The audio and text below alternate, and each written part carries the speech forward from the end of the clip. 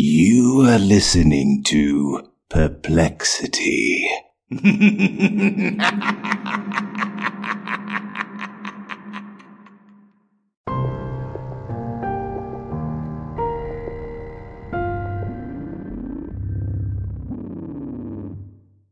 Hello everybody, happy October, and welcome back to another spooky episode of Perplexity, a mystery podcast.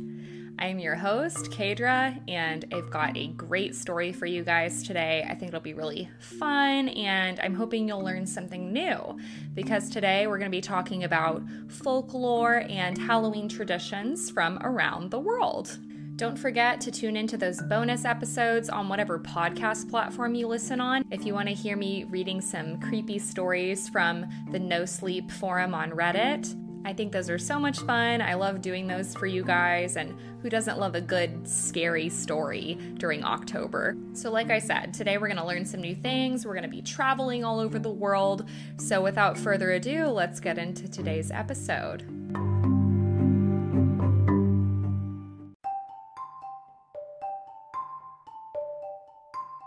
I first want to preface this by saying I found information about many other countries and their traditions too, but I simply don't have time to talk about all of these. So I picked 5 countries to talk about. I feel like that's a pretty good amount. And then I thought I could also throw in some United States things for people who are not from the United States. So Halloween actually originates all the way back to Samhain, which is a festival that marks the beginning of winter in Gaelic Ireland. And it can be traced all the way back to the 9th century. This is a very ancient practice. And in Irish mythology, Samhain is a special time where people will prepare for winter, and the doorways or portals to the afterlife during this time also are said to open. So this would allow the supernatural beings and souls of the dead to cross over just for one night. So, of course, to disguise themselves from these potentially evil spirits, the townsfolk in Ireland would dress up in costumes. They also carved jack-o'-lanterns out of turnips to deter evil spirits. And they would go door to door, reciting poetry in exchange for treats, I guess as a fun way to pass the time while they're trying to escape these creepy, spooky spirits. The souls of people's dead ancestors were also honored with a feast, and bonfires were lit all throughout the town to keep the darkness away. So I found this to be really interesting. I am Irish myself and haven't done a lot of research on my culture, to be honest. I hadn't heard of Samhain, but I thought it was really cool, and obviously it has a lot of similarities to how we practice like traditional Halloween in the United States today. We wear our costumes, we go trick-or-treating. We've talked about in a lot of like United States Halloween movies about how the veil is thinner for this one night. So I thought it was pretty cool. And you'll see with some of the other countries that I talk about how there will be some similarities in their practices too with Samhain. Today, Samhain Parade takes place in Dublin every year.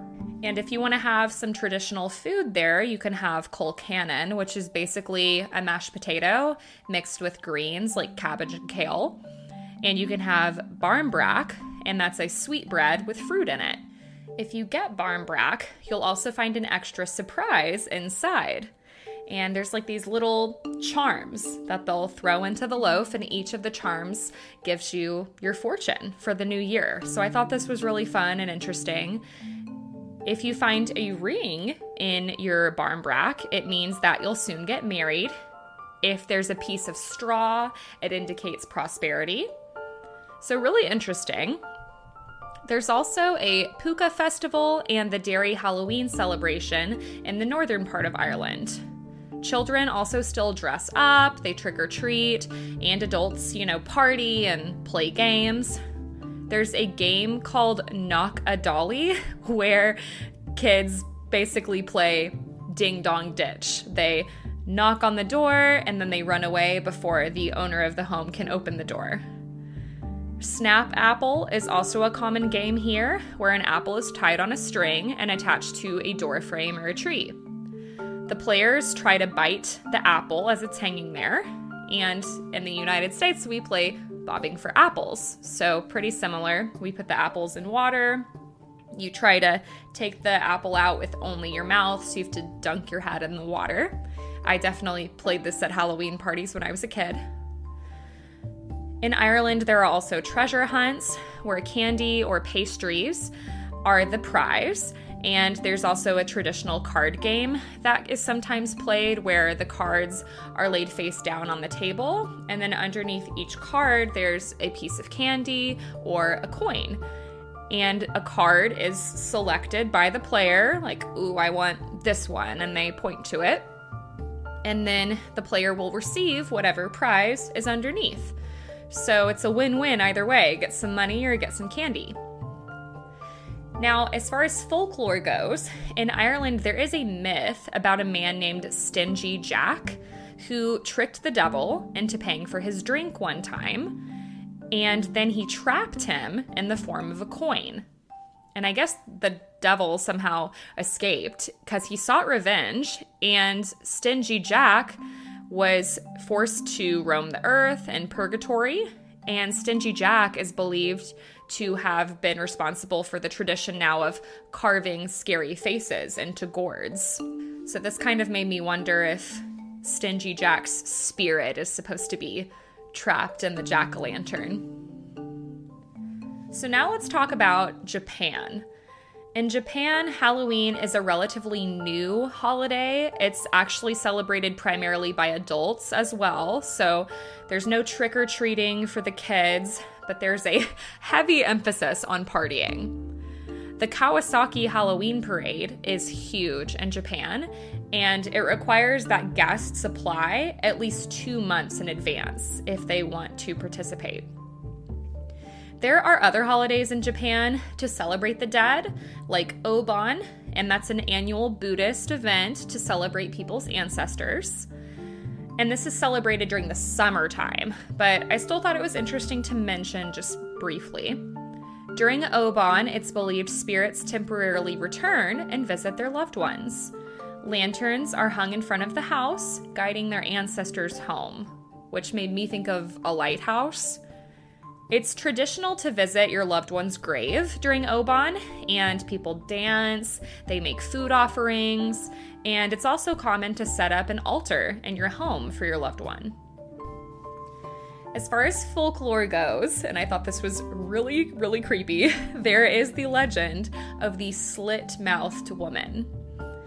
So the legend goes, if you pass a dark alley and a masked woman approaches you, asking, "Do I look pretty?" you might be being stalked by the slit-mouthed woman. She is believed to be the soul of a woman who was abused and tortured during her last lifetime. And according to legend, if she approaches you, asks, "Do I look pretty?" and takes off her mask, she will reveal a mouth that is slit from ear to ear. So she'll ask you if she looks pretty, and you have 3 choices. None of them are great. If you answer yes, she will slit your mouth from ear to ear. But you still live. If you answer no, she kills you.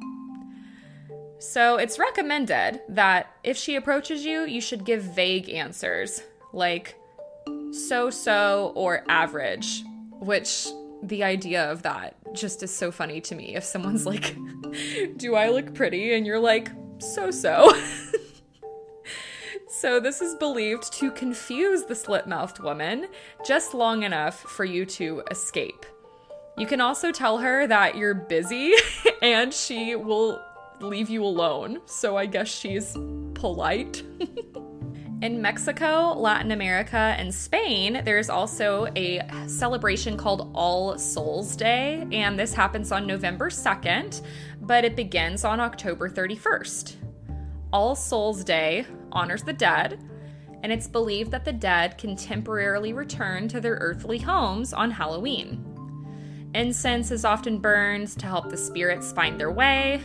Grave sites are cleaned up and decorated. And many families, again, make altars in their homes. They'll leave gifts like candy and flowers. and they'll make the deceased loved one's favorite foods, leave their favorite drinks. They'll lay out precious photographs for them. A place to wash up after eating their favorite meal is also commonly set out. So when All Saints' Day comes to an end, that last day, November 2nd, the relatives will often go to the cemetery together and they have a picnic. The celebrations are casual sometimes. They can also be bigger. They'll have like parties, and they'll even sometimes have like tequila, a mariachi band. Mexico also, of course, has El Día de los Muertos, or the Day of the Dead, and this is celebrated November 1st and 2nd. This celebration dates back over 3,000 years to pre-Columbian Mesoamerica. It's basically a mix of traditional indigenous customs and European traditions. So during El Día de los Muertos, it's believed the gates of heaven will open and loved ones can reunite temporarily with their families. There's a big festival, and people will wear skull masks and eat treats that will be shaped like skulls. This is seen as a time of celebration of life. It's not meant to be dark or ominous, creepy. And I've done an entire episode on La Llorona, but of course I have to briefly mention her here since that's a big part of Mexican folklore. The classic story of La Llorona is there was once a woman named Maria who was married with 2 sons. One day, Maria was, walking around and stumbled across her husband and found out he was cheating on her with another woman. So in her rage and grief, she drowned her 2 children to spite her husband. After she had done this, though, she immediately regretted what she did. She realized the scope of what she just did, and she killed herself. But because the weight of her sins were so great, she was trapped in purgatory for the rest of her days. She is known to forever roam the streets of Mexico, especially near bodies of water, and she's often heard crying and searching for her children. So I'm going to talk about Italy next. I couldn't find too much on Italy, but I know I have some listeners there. So if you have anything to add to this, please send me a message. Let me know. So in Italy, they do celebrate Halloween. They also celebrate traditional Ognissanti, which translates to All Saints' Day, on November 1st and 2nd. And All Saints' Day, by the name, has deep religious undertones. And the holiday is dedicated to all of the saints, and the celebration will vary a little bit from region to region in Italy. The souls of the dead are said to come back and visit their families, so the living decorate the cemeteries for them. They lay out fall chrysanthemums, which are, I think, a super pretty flower, and they'll leave food and gifts. In Sicily, the deceased are believed to rise from the dead, and they'll bring gifts to children who are behaving well. Children in Sardinia go door to door and ask for offerings from the deceased instead. In China, the Qingming Festival is held at the beginning of April, and this seems to be the closest thing to Halloween. I mentioned this festival just briefly in last week's episode when I was talking about ghost marriages. And Qingming is also known as Tomb Sweeping Day. Loved ones of the deceased will show up. They sweep and clean their loved ones' tombs. And there's also a creature in China known as the Jiangshi, which translates to stiff body. So now we're just kind of transitioning into their folklore here. The stiff body is believed to be a type of vampire, but unlike Western vampires, Jiangshi does not react to garlic, holy water, or silver bullets. So if you pull out those stops, you're going to be pretty unsuccessful with this type of vampire. But they are weak to several other things, such as the blood of black dogs, wooden swords made from peach trees, the eggs of hens, and the urine of a virgin boy. Gag. If you suck out the Jiangshi's last dying breath, it's said you can destroy it. So I don't know how you would do this. I guess you would, be armed with your blood, your wooden sword, throw an egg at it, throw some pee on him, and then give him mouth to mouth. I don't know. There's also a fun little belief with the Jiangshi that you can throw rice on the ground to distract it. And I guess the Jiangshi is compulsive, because if you throw rice on the ground, it will feel the need to count all the grains of rice. So it'll stop attacking you and just go to the ground and start counting each grain, giving you some time to get away. So I thought that was really fun and interesting. And then just to kind of wrap up, I thought we would talk a little bit about practices for Halloween in the United States. So in the United States, we tend to do trick-or-treating. I feel like the costumes into adulthood are also still really common. Parents will dress up with their kids and they go door to door at night.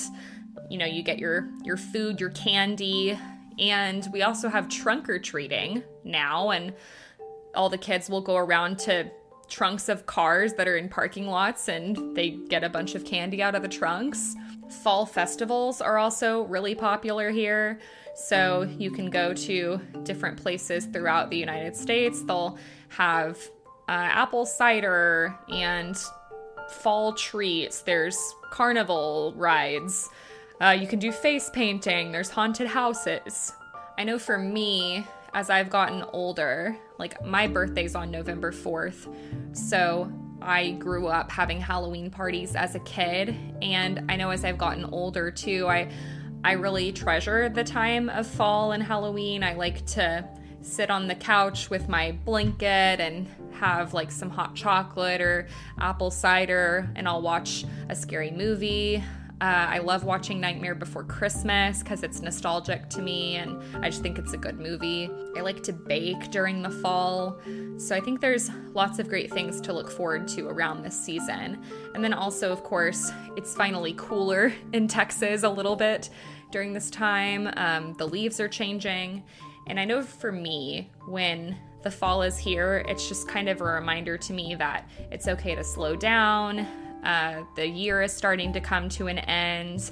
And then, of course, after that, it's the leaves are falling and everything starts anew. So for me, when the leaves start changing, it starts to make me think about what do I want in this next year for myself. So I think that's why fall is my favorite season. So then just talking about folklore in the United States a little bit, I felt the need to mention the Headless Horseman. I think that's a good classic one to talk about for Halloween. So I'm going to read an excerpt from WGPFoundation.org. Famously described as the haunting antagonist in author Washington Irving's The Legend of Sleepy Hollow, the Headless Horseman has captured imaginations for generations. The Legend of Sleepy Hollow embarks on the tale of Ichabod Crane, a skittish schoolteacher who tries to woo a wealthy landowner's daughter, Katrina Van Tassel. Crane's plans are spoiled by the raucous and brawny Brom Bones. In the story, Bones poses as a headless horse in a devious plot to scare away Ichabod Crane. The Headless Horseman, sometimes known as the Galloping Hessian, is portrayed with a pumpkin, often a jack-o'-lantern, while riding a black horse. The story goes that the Headless Horseman is the ghost of a Hessian soldier who was decapitated by cannon fire during the Revolutionary War. While this frightening figure continues to live on in the pages of the Legend of Sleepy Hollow, local lore claims that the Headless Horseman is buried in Sleepy Hollow Cemetery in Sleepy Hollow, New York. The legend says the ghost tethers his horse to graves in a churchyard, only to set out at night in search of his missing head. So I thought that was just fun to kind of wrap all of this up. And like I said, I know there's a lot of other countries that have traditions around Halloween. So if I left yours out, I still want to hear about it. Or if you just have a fun little thing that you do within your family for Halloween, let me know. What are your Halloween traditions?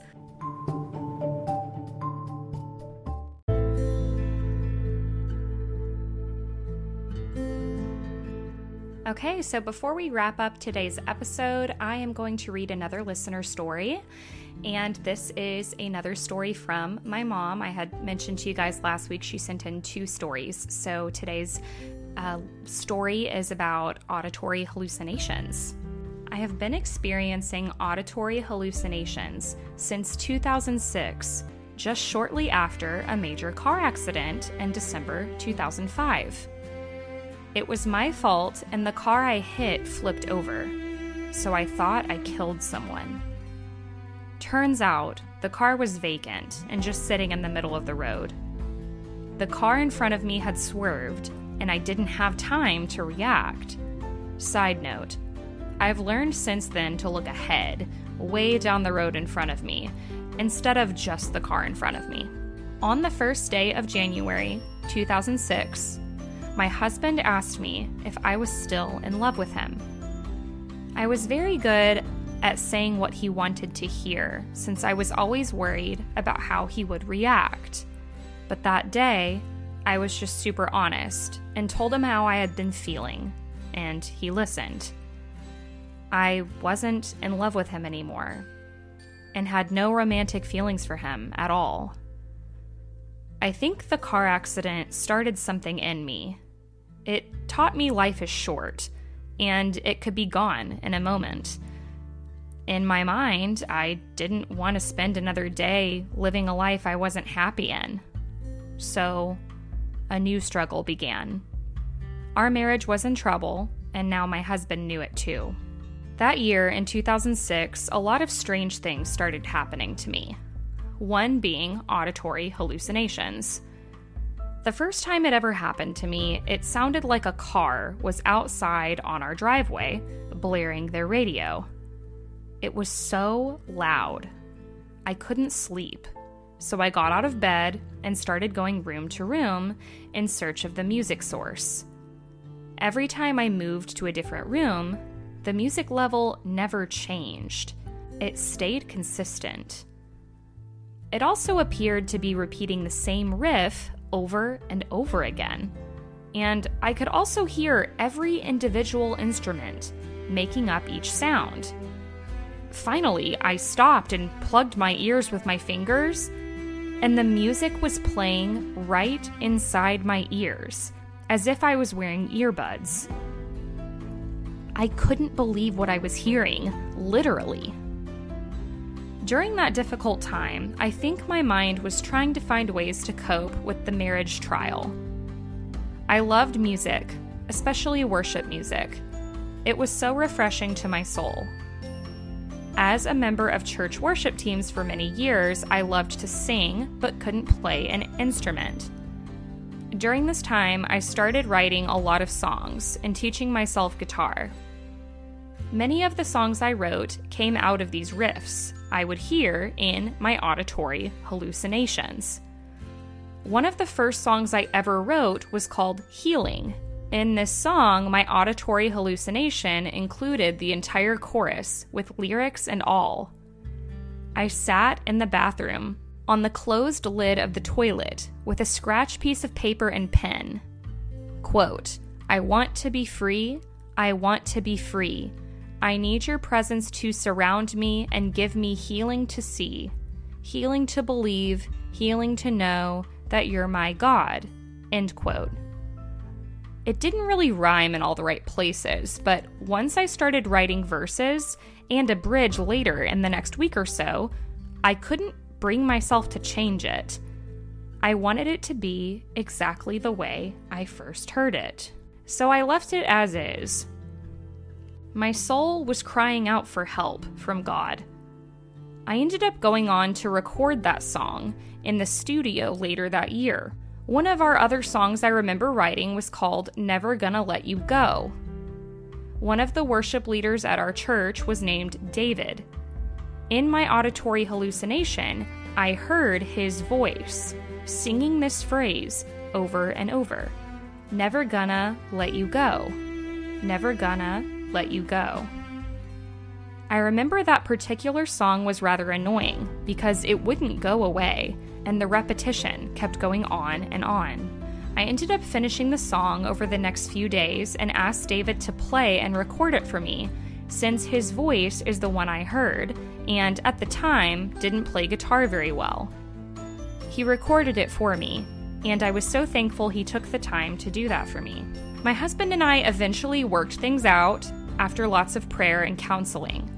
We spent 4 years just reconnecting and becoming friends again, while we continued to live in the same house with our 2 little girls.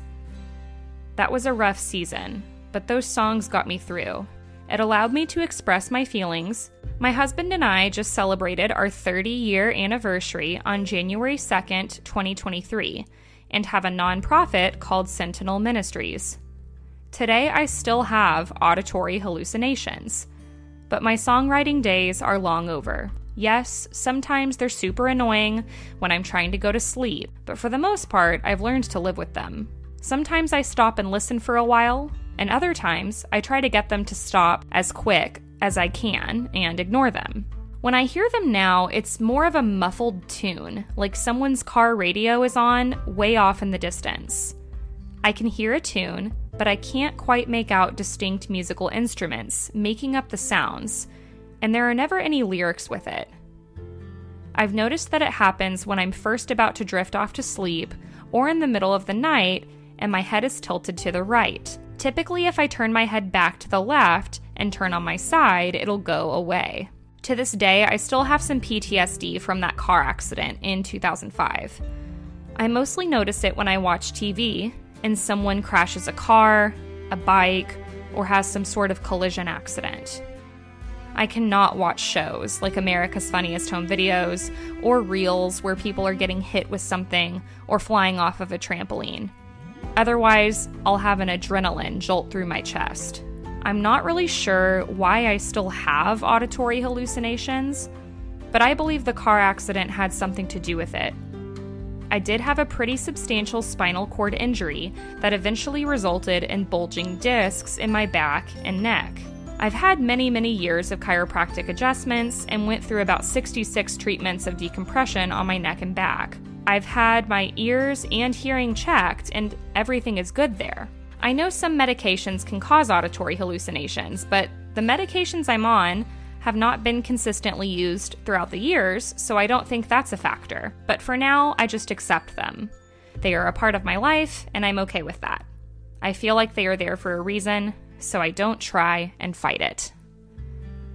So that is another story from my mom. And Mom, thank you so much for writing that in. I definitely want to do an episode on auditory hallucinations at some point. From what I know so far, there can be a lot of things that can cause auditory hallucinations, but from what my mom is saying, one of my theories, besides like paranormal or spiritual intervention, would be an inner ear issue from the car accident. When you have head injuries or concussions, you can have vestibular disorders that develop in the inner ear, and it can cause things like tinnitus, dizziness, vertigo, and even auditory hallucinations.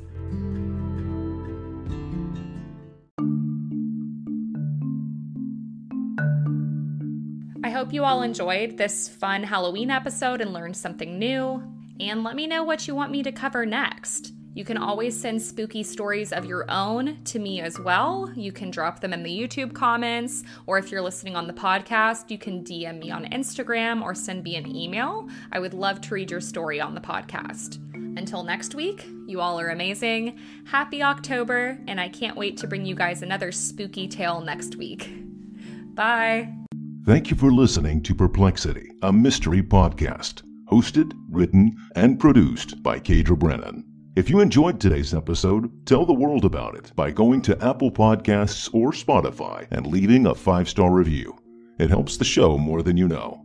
Contact, support, and merch links can be found in the episode description. And if you have a story to share or a topic request, send an email to perplexitymysterypodcast@gmail.com. Kadra would love to read your story on the podcast. Until next week, stay curious.